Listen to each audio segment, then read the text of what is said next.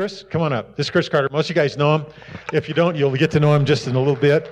And I can leave that up there, or we can point to it, or I really want the people to have access to your stuff, though, so cool. Well, Larry is my new astronomy buddy. We bonded over astronomy today. I want to tell you just a quick astronomy story. When I was 12 years old, living in outside of Pittsburgh, Pennsylvania. So I do know what snow is, even though I live in Florida. I've driven in snow many times. That's how I've survived this last week in Colorado Springs. Thank you very much. So 12 years old, living outside of Pittsburgh, Pennsylvania. My neighbor across the street has this old beat-up telescope. You know, one of the kind of department store special refractors, about 2 inches in diameter. The lens has just been totally neglected. And I should have known then I have a thing for seeing neglected telescopes. I can't let them stay that way. It hurts my heart. And so I said, let me just borrow it, see if I can get it in working order. I know nothing about telescopes. I've never used one before. I don't know anything about the night sky or where to look to find something to see. And so my neighbor Chuck was his name. And he was everything a Chuck should be. He was an athlete. He was on the football team. And he neglected his telescope. So I cleaned it up, and I probably killed whatever was good about the lenses because I'm probably using Windex to clean it, and I don't know. So I finally get it in good working order. I take it out first clear night. I just set it in the driveway of our house. And there's one, bright star that I think, okay, I can just center it on that and just see if it works. And so I put the telescope on that star, and I look in, and with no adjustment at all, I see this white ball with this ring around it. It was Saturn. Now, when you're not meaning to do that, it feels like you just discovered Saturn, right? You're 12. Put yourself in my shoes. It felt like I just discovered this planet, But that hooked me then. But I also think it started a pattern in my life. And it's such a theme for my life that I told my wife, because we all know she's going to outlive me. I said, if I die, I want you to put on my tombstone, I want you to write this phrase: he never really knew what he was doing. Because it's very true. And I just want people to walk by and have a chuckle. That will make me happy if they walk by and go, huh, So it's been a theme. I did not mean to point the telescope at Saturn. I also did not mean in any way, shape, or form to open the eyes of my heart to see the heavens. There was never a point in my life where I thought, Lord, could you do this for me? Didn't even know it was a thing. And so some friends of mine in Columbia, South Carolina, of course, we're fast forwarding many years later. Some friends of mine where I lived in South Carolina were doing kind of an inner healing type sozo-like ministry, right? So they're using the eyes of your heart to present Jesus in maybe a traumatic memory or something like that. And where was Jesus in this picture? And I was seeing how much that was affecting the people that were going through it. And here I am in ministry, and I thought, well, I want to know how to do that. So the best way to learn it is to go through it. So I drove up to their house on this random Wednesday morning, and I believe this was in October, if I remember right. And I pull up, I'm sitting in my little Chevy Blazer before I get out, and I just go, Lord, I'm not coming to this because I feel like I've got this major traumatic experience. I just wanted to learn how to do this. So I said, you know what? You can always be more free. So whatever you want to work out today, I'm okay with. Which are famous last words. Like never, ever give God that kind of a blank page. So I walk into their house and I'm like, all right, let's let the healing begin, And so I sit down, they had this, like recliner chair. I sit down there and my friends Jim and Rachel Riley. So Jim's just sitting there and he just wants to open with a word of prayer. And he just goes, Lord, we just want to give you this time. The moment he said, Lord, I started seeing. We hadn't done anything. And as soon as he starts talking, I see myself holding on to these prison bars. And Jesus is on the other side holding the key.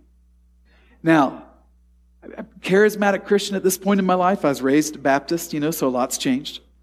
But as a charismatic Christian, I knew it was possible to see things. You'd pray for people. I'd done ministry for years. You're praying for people, get a little flash of a picture, kind of gives you a word for them. But this was different. I mean, I'm holding on to these bars, and this is like it's a seeing something that didn't stop. Now, I'm going to really cut to the chase tonight. It was 2 hours. The next 2 hours of that experience was getting out of that prison. I'm going to tell you the first thing that happened in that process. And maybe I wrote this, it's been a while, so I don't know if this is in one of the books or not. It's probably in one of them. One of the first two, probably. One of the first things that I saw when I felt like I was in this giant cavern, in this prison. But I come to this body of water, and I look, and there's this figure standing next to me, like Jesus is over here. And this figure is hooded in this kind of purple mantle, and he's holding a gold set of scales. And at one point, I'm standing, body of water in this cave. It's very dark. Jesus is on the other side, and I want to go to him. And of course, the couple that's leading me through this is like, yeah, that's a good idea. And as I start to go, this figure in this hooded cloak with the gold set of scales grabs me and pushes me down into the water, trying to drown me. And I'm telling them, this is what I'm seeing, right? And they just said, why don't you ask the Lord to show you who is this? And so from blah, blah, blah, blah, in the water trying to breathe, this is what I'm seeing in the Spirit. I get my face out and I look up, and it's me under this hood, pushing myself like I'm judging myself with the set of scales as unworthy. And I'm pushing myself to drown myself in the water. Now, I'm really glad they had a ton of wisdom in this moment, So they just said, I don't know what to do. And they said, maybe this is a good time for you just to tell the Lord that you repent for trying to do God's job. And I was like, yeah, it sounds good. Let's do that. And so I just said, all right, Lord, I repent. I'm trying to be you in my own life. I'm trying to be the judge. And that's not the role I'm supposed to be in.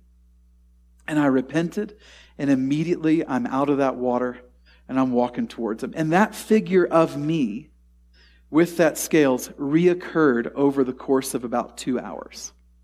In each place, I'm dealing with my own issue of trying to judge myself, which I'm not cut out to do. Finally get to the end of these 2 hours. And remember in the beginning, it's me in the prison bars, and Jesus is on the other side holding a key. Finally shows me after 2 hours, I soaked a shirt full of my own tears and snot after those 2 hours. As my friend says, I was boo-hooing and blowing snot. And finally he shows me what this key is. It's this white key, and it just says love. And I walked out of those prison bars. And in that moment, Jesus walks me away from this prison that I was in, and I see this long, rectangular wooden table. And he puts me on one end, and he himself goes on the other end. And so he's on an end, and I'm on an end.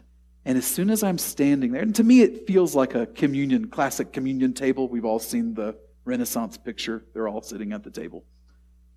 And I'm standing there, and immediately I can tell there's other people at this table. Now again, this couple that was with me doing the best job ever, why don't you ask the Lord, who they are, As soon as I do, ask this one, who are you? He says, David. Now, I'm kind of dense, just in general. You remember the tombstone? He never really knew what he was doing. So in this moment, I'm not even thinking this possible that this is the David, So I'm thinking I'm in some kind of spiritual experience. I knew a David in college. I hope he hasn't died, and this is him. And I'm saying this to this, poor couple at this point. God bless them. And they go, why don't you just ask, which David are you? And this is probably how I learned to ask so many questions when I'm having spiritual experiences. And so I said, well, which David are you? And he goes, I'm David from the Bible.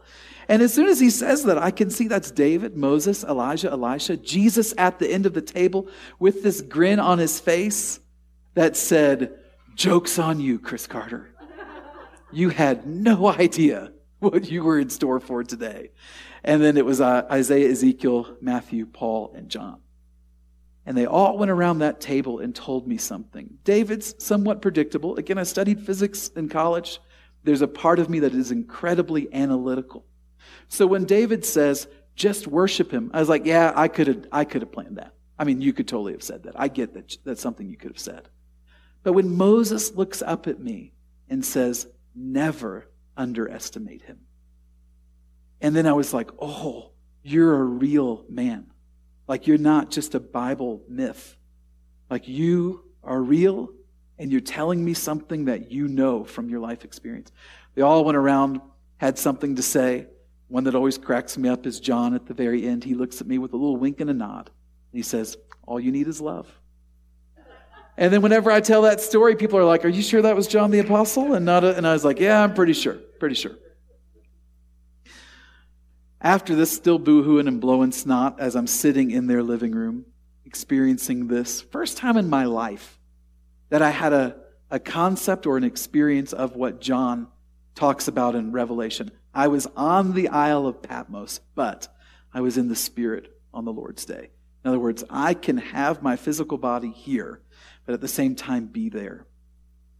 And so we get up from the table. Jesus walks me to this door. He brings out that white key that just had love on it. And he puts it in the door, and we open it up. And we step out onto this gold translucent walkway. And above me is all the cosmos. Below me is this lake of fire. And as we're walking on this gold pathway, we start going up, which, if you're paying attention, is the direction you wanted to go. And as we're hovering in the cosmos together, he opens up his hand, and there's these jewels in his hand, and he just throws them out, and they create stars and galaxies and planets. And we come to this moment where we're in the cosmos together. And it's the first time in this whole experience that I really took the time to look into his face. And I could see his eyes, and I just got lost in his eyes. To me, it felt like I fell into them. And like you just liquefied, poured yourself into his gaze. And I felt like I was falling into him. And in every foot of descent, but in a good way, I felt more loved and more accepted. Until there was some point of being more loved and more accepted that I felt, maybe for the first time, I'm sure, for the first time in my life, 100% loved and 100% accepted. And I still kept going. Whatever is after 100% of that. And wherever I landed, wherever I came to in that moment, I find myself standing up, and in front of me is this crystal clear pool of water. And on the other side are these white steps leading up to this white throne. And there's the presence of the Father on the throne. And so I do what anyone, I think, would do. I mean, you've gone this far, let's keep going. So I walk around that crystal clear pool. I start walking up the white steps. Same story. More love, more acceptance. More love, more acceptance. I get to the top, and there's all of these people like lounging against the throne. Like they're in a place of total rest. And just lounging against it, like not a care in the world. And I'm standing there. The Father gets up off of his throne, motions with his arm, and this door opens up into this lush green garden. And he says, Christopher, you can come here and walk and talk with me as often as you like. And that was the end of a 3-hour inaugural experience that I never knew was coming. Now, to me, this was, and continues to be after a decade, the greatest revolution of my entire life. I had been a Christian for a long time. I really did like God. I mean, I wasn't doing it out of duty.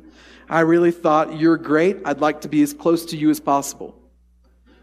I think I'd gone through every modality I could possibly go to get closer and to have some real connection with God. And then I'm in this experience where this is better than anything I have ever imagined, because I am walking with Jesus. We're having a real-time conversation. I can see him, touch him, smell him. I can taste things. Everything is firing in this place. And then he has the audacity to tell me, as often as you want to do this, you can. Well, for me, I was like, every day. I mean, I don't see any reason to not do this, you know. Someone asked me, and I want to be careful about the way I word this, but someone asked me one time, do you pray anymore? And I was like, no. Now listen to what I'm saying. I think if you'll take me with a grain of salt here, I think you'll hear the message behind these words, okay?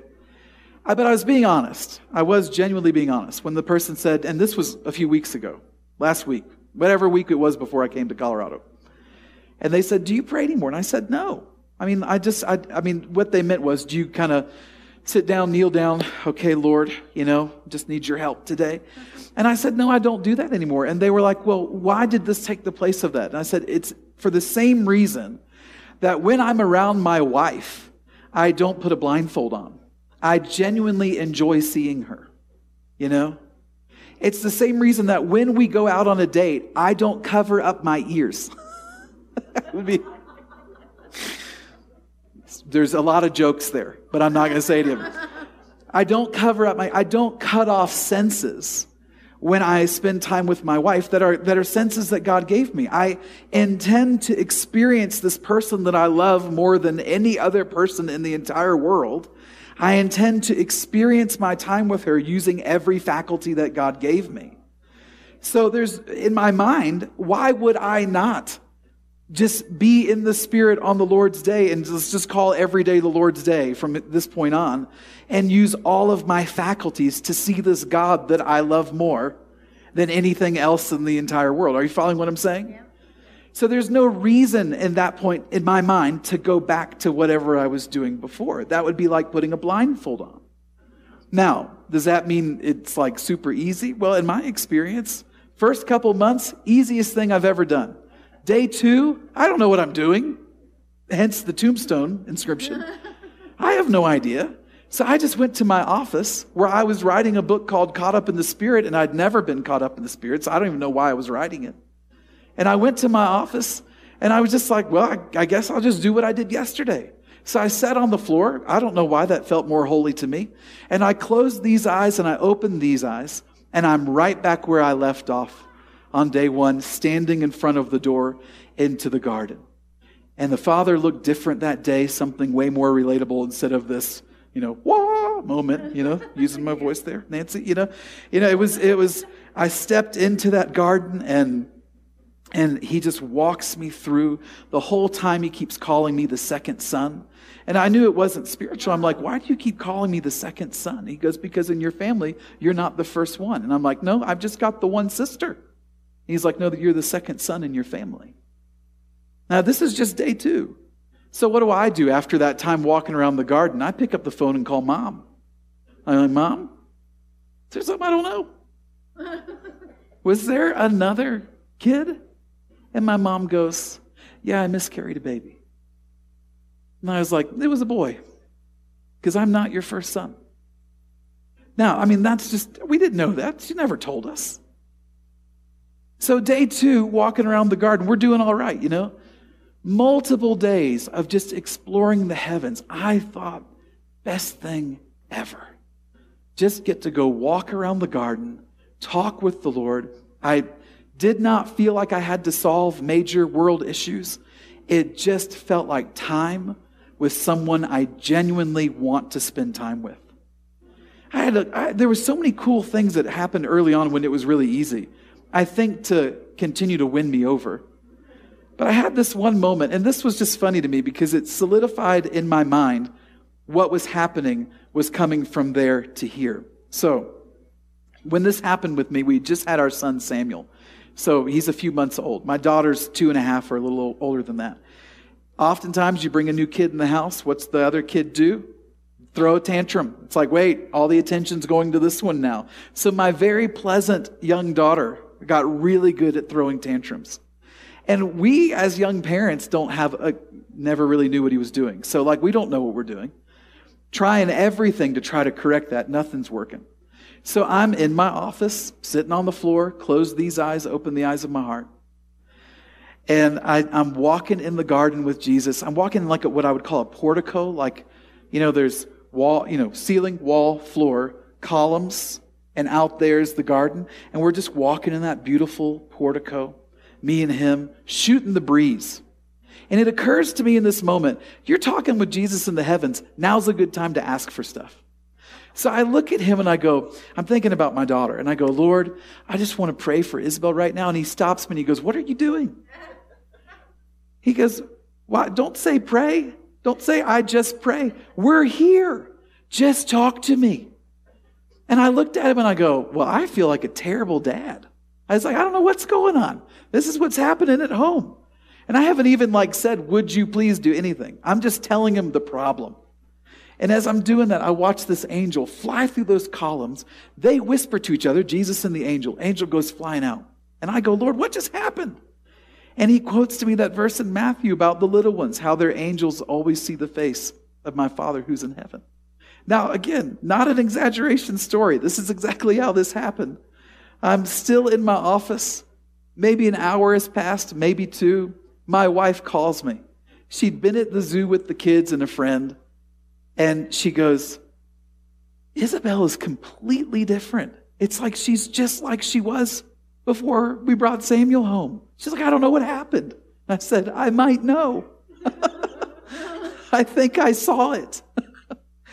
And it was one of those moments where I realized what I'm doing is translating from there to here. Would I have been doing it anyway? Yeah, I would have. It was just too good. It was too good to go kill an hour every morning, walk around the garden with the Lord shooting the breeze. It was just too good. So I'd still be doing it today if nothing ever translated from there to here as a result of what we were doing. It's still to this day, I think, the best part. All the rest is just the icing on the cake. So there were a lot of those experiences, and then it got hard. I had probably, I don't know how many months, too many, where it really bogged down. I had a hard time engaging in the Spirit. And during that period of time where it was hard is when I learned every single technique that I use today to make this easy for everybody else.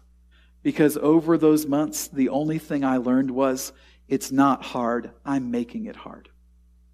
And I mean, I had lots of good ways of making it hard. Do you remember my initial experience where me trying to be God is trying to drown myself?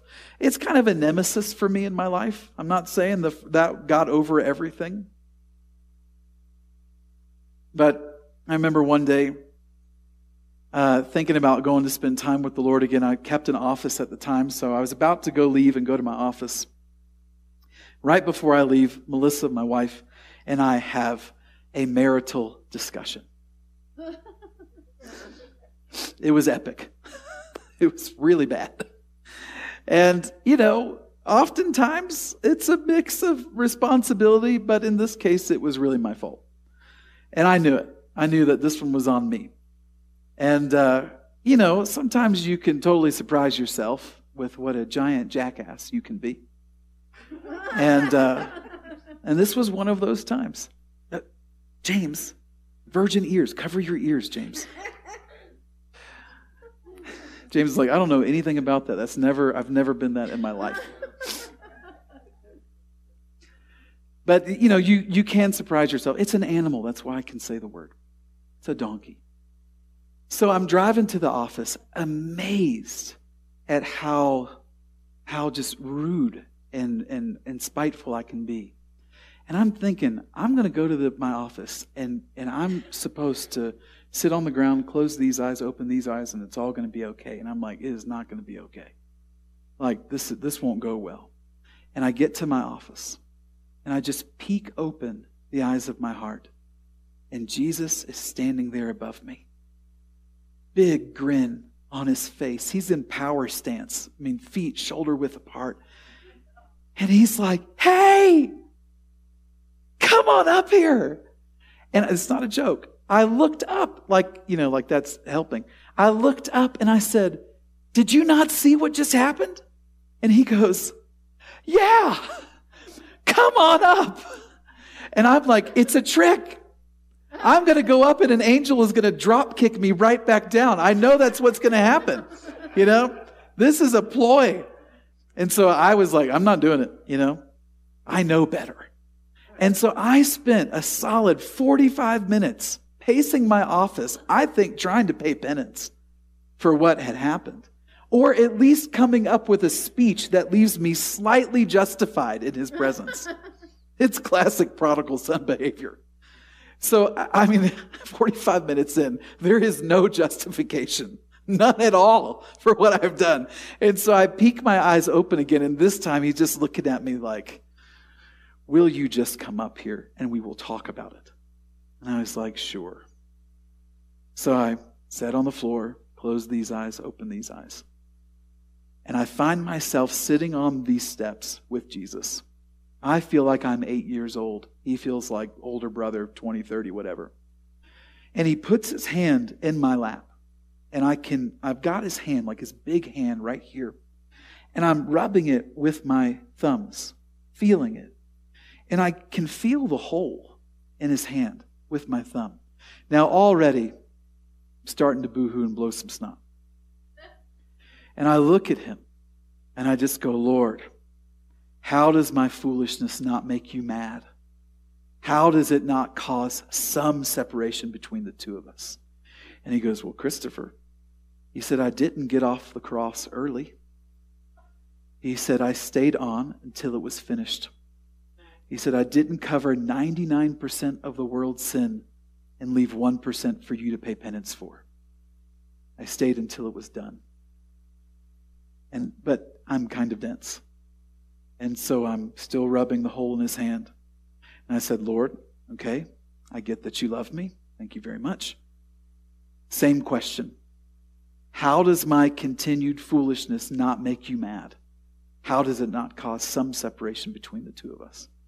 He turns and he faces me on those steps and he locks my gaze. He said, Christopher, God did get mad at your foolishness. And he took all of that anger out on me so that he would never have to be mad at you again. Now, can I get that idea from reading the Gospels? Sure, but to quote whoever it was that said this, a man with an experience is never at the mercy of a man with a theory. And in that moment, a theory became an experience. That there is no storehouse of frowns stored up for me on my bad days. You see what I'm saying? There's no condition of life that I can go approach the Father in the Spirit and he'll be like, we really expected more out of you. I mean, come on. We're up here shaking our heads. How can you be this dense? That never happens. Case in point, and I'm not saying that there's not a consequence for dumb decisions. Of course, I mean, if you're going to do heroin, you're going to lose your job and your family. It's what happens. There's consequences for that. But give me a heroin addict, and I will take them in the Spirit, and they will not find a frowning father. They'll find a father that's like, come up here. And of course, he'll be like, didn't you see what just happened? Yes, come up here. There simply isn't a storehouse of that. Now, why is that important for us tonight? A couple reasons. And then kind of, I'm going to watch myself here, make sure we have some time for stuff at the end. We'll do some exercises together. It's important for us tonight because experiencing the heavenly realms in the Spirit is the easiest thing that I think you will ever do in your walk with the Lord. The mechanism is easy. The discipline to do it is hard. That's the part that's hard. We live in a world that is very specifically designed to keep you looking down, not up. It's on purpose. So the moment that you decide that you're going to pursue eternal things or any kind of a experience in the Spirit, you need to get ready to feel like a salmon swimming against the current. When everything around you is clamoring for you to look down. The mechanism to be in heaven in the Spirit is easy. The discipline to do it in the world that we live in is incredibly hard. And if you were to judge your efforts, however much of this anybody has done, I guarantee you have the feeling like, man, I know how to use the eyes of my heart to be in the heavens. Why am I not doing this every day? Why am I not pursuing this? And if you step into that place where you're going to judge yourself because you don't think that you put enough time in or you're wondering why, I'm telling you why. Because it's hard. But don't get down. That's like Judging yourself in this way is a depreciating asset, okay? That feeling does nothing for you. It won't make you do anything better. It's certainly not going to make you stop what you're doing. So just throw all of that out and start again, right in that moment. And go, what's stopping me right now from swimming against the current and pursuing eternal things? I'll tell you another just, biblically proven point here. No one that has ever pursued eternal things, is it ever said of them, wow, they really fit in. It's never going to happen. Anyone that pursues eternal things, it's never like, aren't they just so normal? It's not. The decision to pursue eternal things is the decision to swim against the flow and against the current of the modern world and culture that you live in. It takes choices. And it takes discipline. And that is not a sexy word. That's not a good American word. You don't get no one's going to read your book if you call it How to Discipline Yourself into the Heavens. No one's going to read that. We don't like that idea. But there's no other way to do it. You have to become a disciple. There's got to be some discipline in pursuing eternal things. Can I just give you one more biblical thing before we do some exercises together? Is that okay? We got time for 5-10 minute quick little biblical moment here. The reason why I think that this is so important is because God has been building a case for our ability to be in the Spirit and in the heavenly places for a long time. And it actually starts all the way back in Genesis chapter 11 with the Tower of Babel. You know the story? They get together to build a tower, right? And what's the purpose of the tower? To reach into the heavens. And of course, that's the thing where God goes, well, we shouldn't let that happen. And so God comes down and he stops the building project. And what's the sign that he stops it? What's essentially the catalyst for them giving up the engineering project of Babel? What is it? Exactly. So if you didn't hear that was the languages were confused. So he makes it to where they can't understand each other. Now, I think there's a lot of good reasons why God would do that. Number one, you let all these people that are not doing real well have access into the heavens.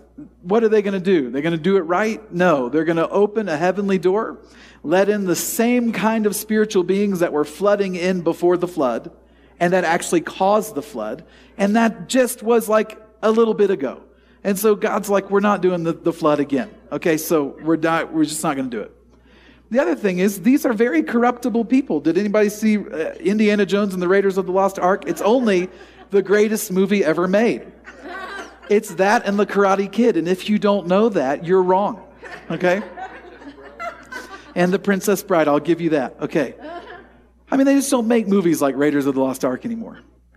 So, you know the scene, the Nazis open the Ark of the Covenant? And they melt like butter in a microwave. Well, that's what happens when corruptible things come into an incorruptible environment.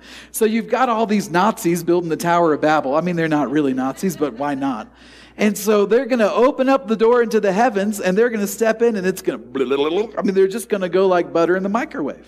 So God's not in for that either. So he stops it, he confuses the language, but he keeps reminding mankind that this issue is important.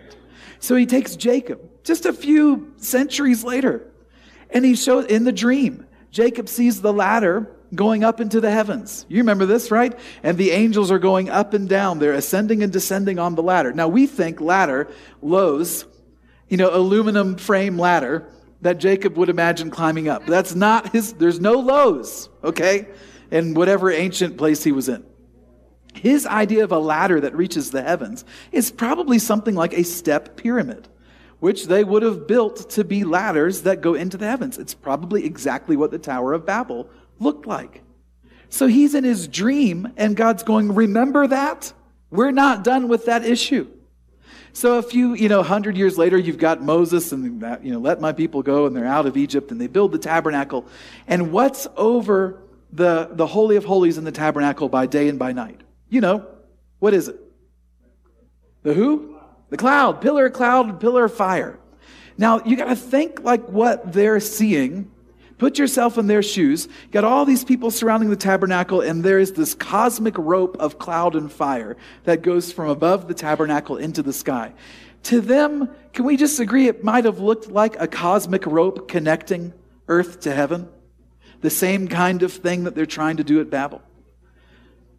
Years and years later, Jesus comes on the scene. He meets one of his disciples, Nathanael. He says, I tell you, you're going to see angels ascending and descending on the Son of Man. Fun little rabbinical tradition. They think he was reading about Jacob's dream, and Jesus saw him reading that under the tree. So when Jesus comes to call him, he references what he was just reading. He says, you're going to see angels ascending and descending on the Son of Man. It's Jesus' moment where he's identifying himself as the tower that connects the heavens to the earth. A few pages later, they're up on the Mount of Transfiguration.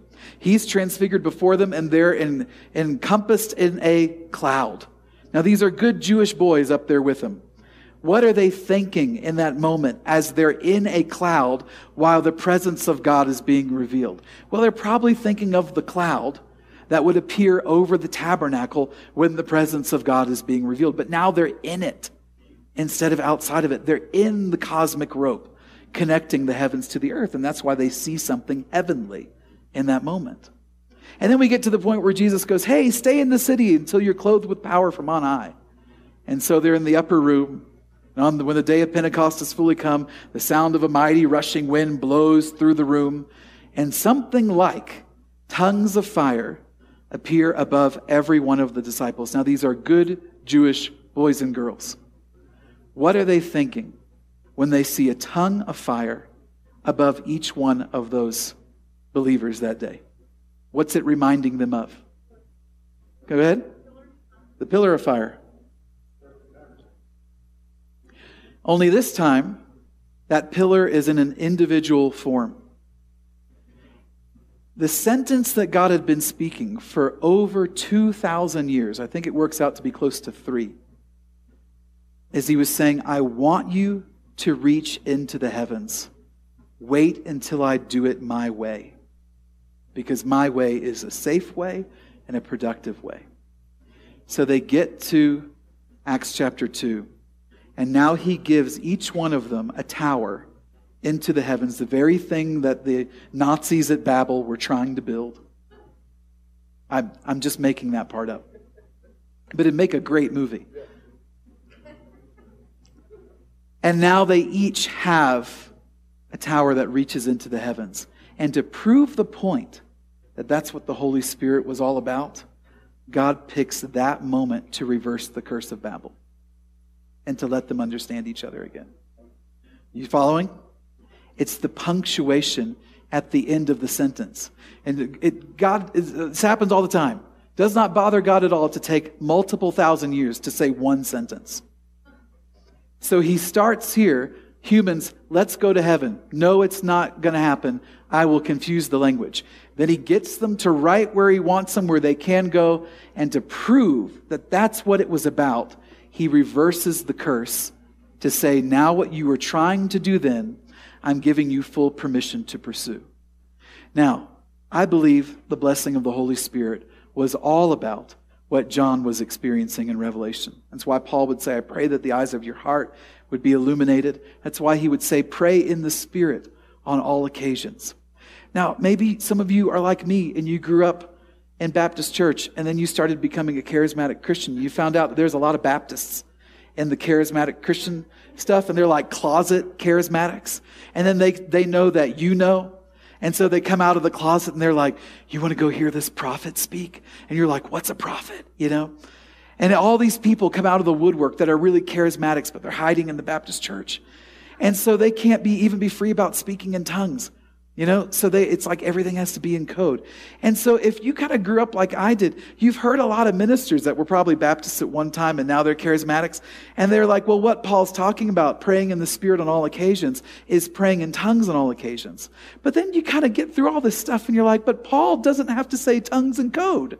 He's not a closet charismatic in a Baptist church. He has a vernacular for tongues. He never has to not say it if he wants to say it. So when he says tongues, he just says tongues. When he said pray in the Spirit on all occasions, he was talking about Do what John did in Revelation. Pray in the Spirit. Be in the Spirit on the Lord's day on all occasions. You following? That phrase, in the Spirit, gets used 43 times after Pentecost and twice before it. One of them is really out of context altogether. The only one that's similar is when Ezekiel is taken to the valley of dry bones in the Spirit.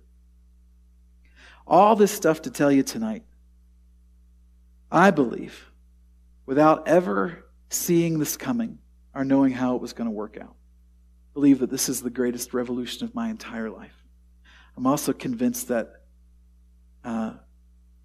with the only exception being the resurrection of the dead, this is about as good as it could possibly get. To me, in fact, and I will say, I believe that this is for the resurrection of the dead. Come on. But in the meantime, it's really good. And the possibilities are endless. And a very peculiar kind of people will decide to pursue eternal things in a world that is clamoring for them to look down instead of up. I mean, just go walk around not a lot of people walking around malls these days, but before COVID, just go look around the mall and where is everybody at in their life? They're right here. And they're looking down into less dimensions. Can I drop a nerd moment? Because it's kind of my soapbox. You're meant to live life in at least 4, never less. You have a cubic, 3-dimensional spatial environment, but you also have a time dimension, and that's what makes that cubic space move, right? If there weren't time, you'd just be frozen in 3 dimensions. So time is like our progression in that 3-dimensional space. There's 4 dimensions that you live in. It's not a coincidence that there are 4 gospels, that there are 4 major states of matter, that there are 4 archangels around the throne, that there are 4 cardinal signs of the Mazzaroth. That carbon makes 4 bonds, and that makes organic life. It's an important thing. So there are 4 dimensions that we live in. 3 of them are spatial, and they're very easy to understand, and then there's time, which is kind of hard. There are 4 Gospels, 3 of which are synoptic, and they're pretty easy to understand, and then there's John's, which is a little weird. That's not a coincidence. So you're never meant to live in less. But every time that you're here, you've moved 1 dimension lower. This is a length and a width. And because it changes, there's a time dimension. But it's flat. Plus time is just 3. So you're in less dimensions when you go in here. It's also not a coincidence that right at the moment when heaven interaction is becoming so important is also the exact moment in time when we found our greatest distractions. That sounds slightly nefarious to you. You're on the right track. Distractions. You want to do some exercises together? Good, so do I. Now, can we stand up just to get the blood moving? Now, if you've done these things before, I just want to encourage you, if this is like so old hat to you, then just use this as a way to train yourself how to help other people. Okay? Because we're going to make it as easy as it can possibly be. Whenever we're telling people we're going to spend some time in the heavens, you've got to use the eyes of your heart. Best way to understand that is the word imagination. Don't worry, that word hasn't existed for a long time. So when Paul was writing Ephesians, there is no word imagination in any dictionary that existed at the time. So when he says the eyes of your heart, it's his best way to wrap his mind around a phrase that could describe what our word imagination came to be, which is your internal ability to see. All right, so, ready? Close these eyes, open the eyes of your heart. I just want you to see the room that we're in right now exactly as it is. Exactly as it is. Once you've got this room worked out, you know where you are. Just see yourself exactly where you are in the room. And I just want you to say, Lord, where are you in this picture? And you're going to trust your first impression without writing anything off as being wrong, because right now you have nothing to lose. So if you trust your first guess, and I'm believe me, don't wait till you're sure. 100% sure is a total mirage. You'll never get there. Go tonight because we have nothing to lose. Go when you're 50% sure. I mean, we're talking, it's practically a guess. Where do you guess the Lord is in the room right now? Now just shout it out or raise your hand and I'll call on you. First impression. Standing next to me, right or left side? Your left, my right. Yes, sir. Sitting right next to you. Someone else. Sitting inside of me. Sitting inside? What? Well, there's always a few. Okay. Yeah. Yes, ma'am. Facing right in front? Sitting right in front? Anybody else? Anybody, is he across the room or something? Yes. Right there. A lot of you are close. Yeah. I mean, you don't get a gold star. Anything is okay here. Right there? Yes. Right there. You're all like, he's right here. Yeah. Larry, right next to you. Yeah. Trust the first impressions here. Now, how about color, clothing, expression? You're allowed to guess. Let me ask you a question. Anybody see whatever part of the Godhead you're looking at bald? Or is there hair?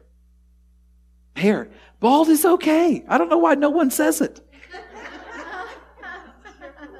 But I'm just messing with you. Yeah, so you see here, what about height? Is the Lord taller than you, the same size, or shorter? Most people see taller because you're communicating this older brother kind of idea. We think of him as older than us. How about expression on the Lord's face? Smile. Take a guess, guys. What do you see? Smiling? Joy? Yeah. Anybody else see something different? Loving? What was that, Larry? Twinkle in his eye. So he always seems like, especially in these moments, a little mischievous. Like I'm always like, what are you going to do? He's the older brother. He'll play a prank or two. All right, now, clothing. Anybody see the Lord without clothes? I'm messing with you. Listen, you're supposed to have fun. Don't take this so serious. You're not ready for the garden. See him clothed, okay? So what kind of clothes do you imagine on the Lord right now?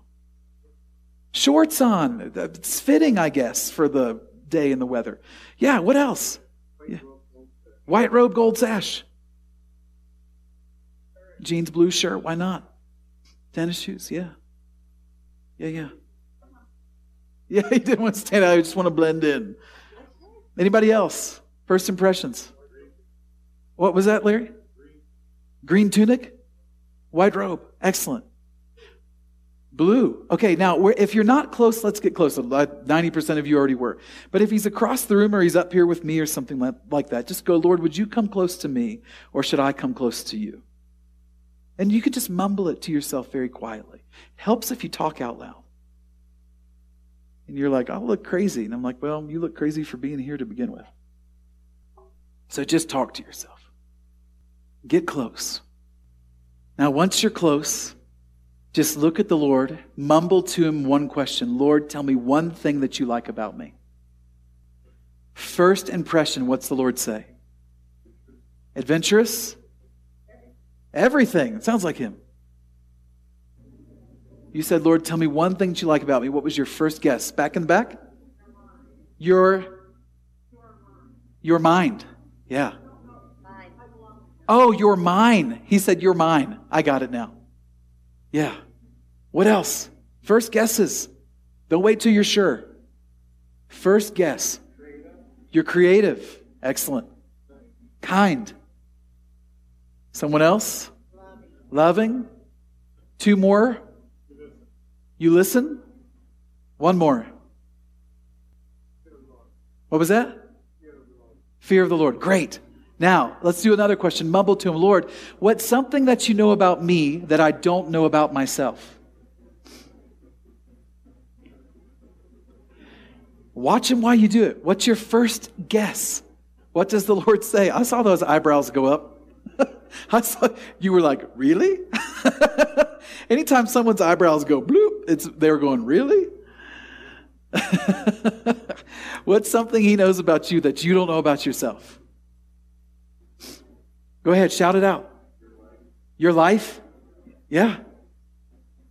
Keep going. First guesses. Don't write it off as being silly or unspiritual. Just trust that first impression. Yeah. How loved you are. Don't be surprised if the first guess you had was, he said, you're better looking than you think you are. It's the kind of thing he would say. Your future? Oh, cool. Yeah. Shout them out if they're giving comments. Huh? Past impressions. Yeah. Anything else? Some of you, it's personal. I know. Sometimes he says things that he knows about you that you don't know about yourself, and you're like, I'm not saying that. I'm not saying that out loud. I get it.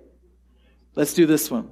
Let's put ourselves in solidarity with the persecuted church all over the world right now, and let's let Jesus be in our midst and be the rabbi and teach us, and he will preach his message through you. Just look at him and say, Lord, what is one thing you want us to know tonight? Trust your first impressions. Don't write it off. Let him preach his message through you. Just like he's the rabbi, he's the teacher tonight. What's the rabbi saying? Leaders? One more time? The Uyghurs in China? Great. Fantastic. I'm in. Keep going. What else? Yes. Be strong. Maybe he's saying that to them. I got this. Walk by faith and not sight. Walk by faith and not sight. Keep going. I love you and I'm proud of you. Watch him while we're doing this. Wherever you're seeing him, watch him. Yeah. I love everyone on this earth. Keep going. What else is he saying? What's the rabbi saying through you? It's not over. Keep going. First impression. What? Say that, Larry? I'll find a way.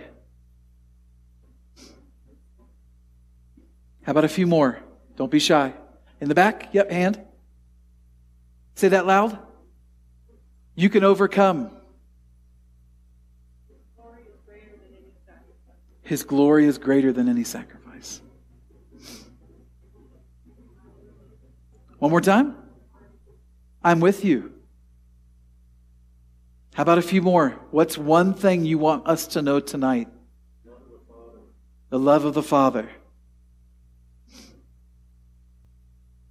How about one or two more?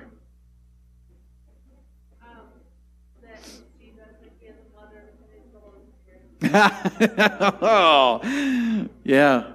There's a mother. There's a Holy Spirit. Yeah. Keep going. What else? Couple more. Let him preach his message.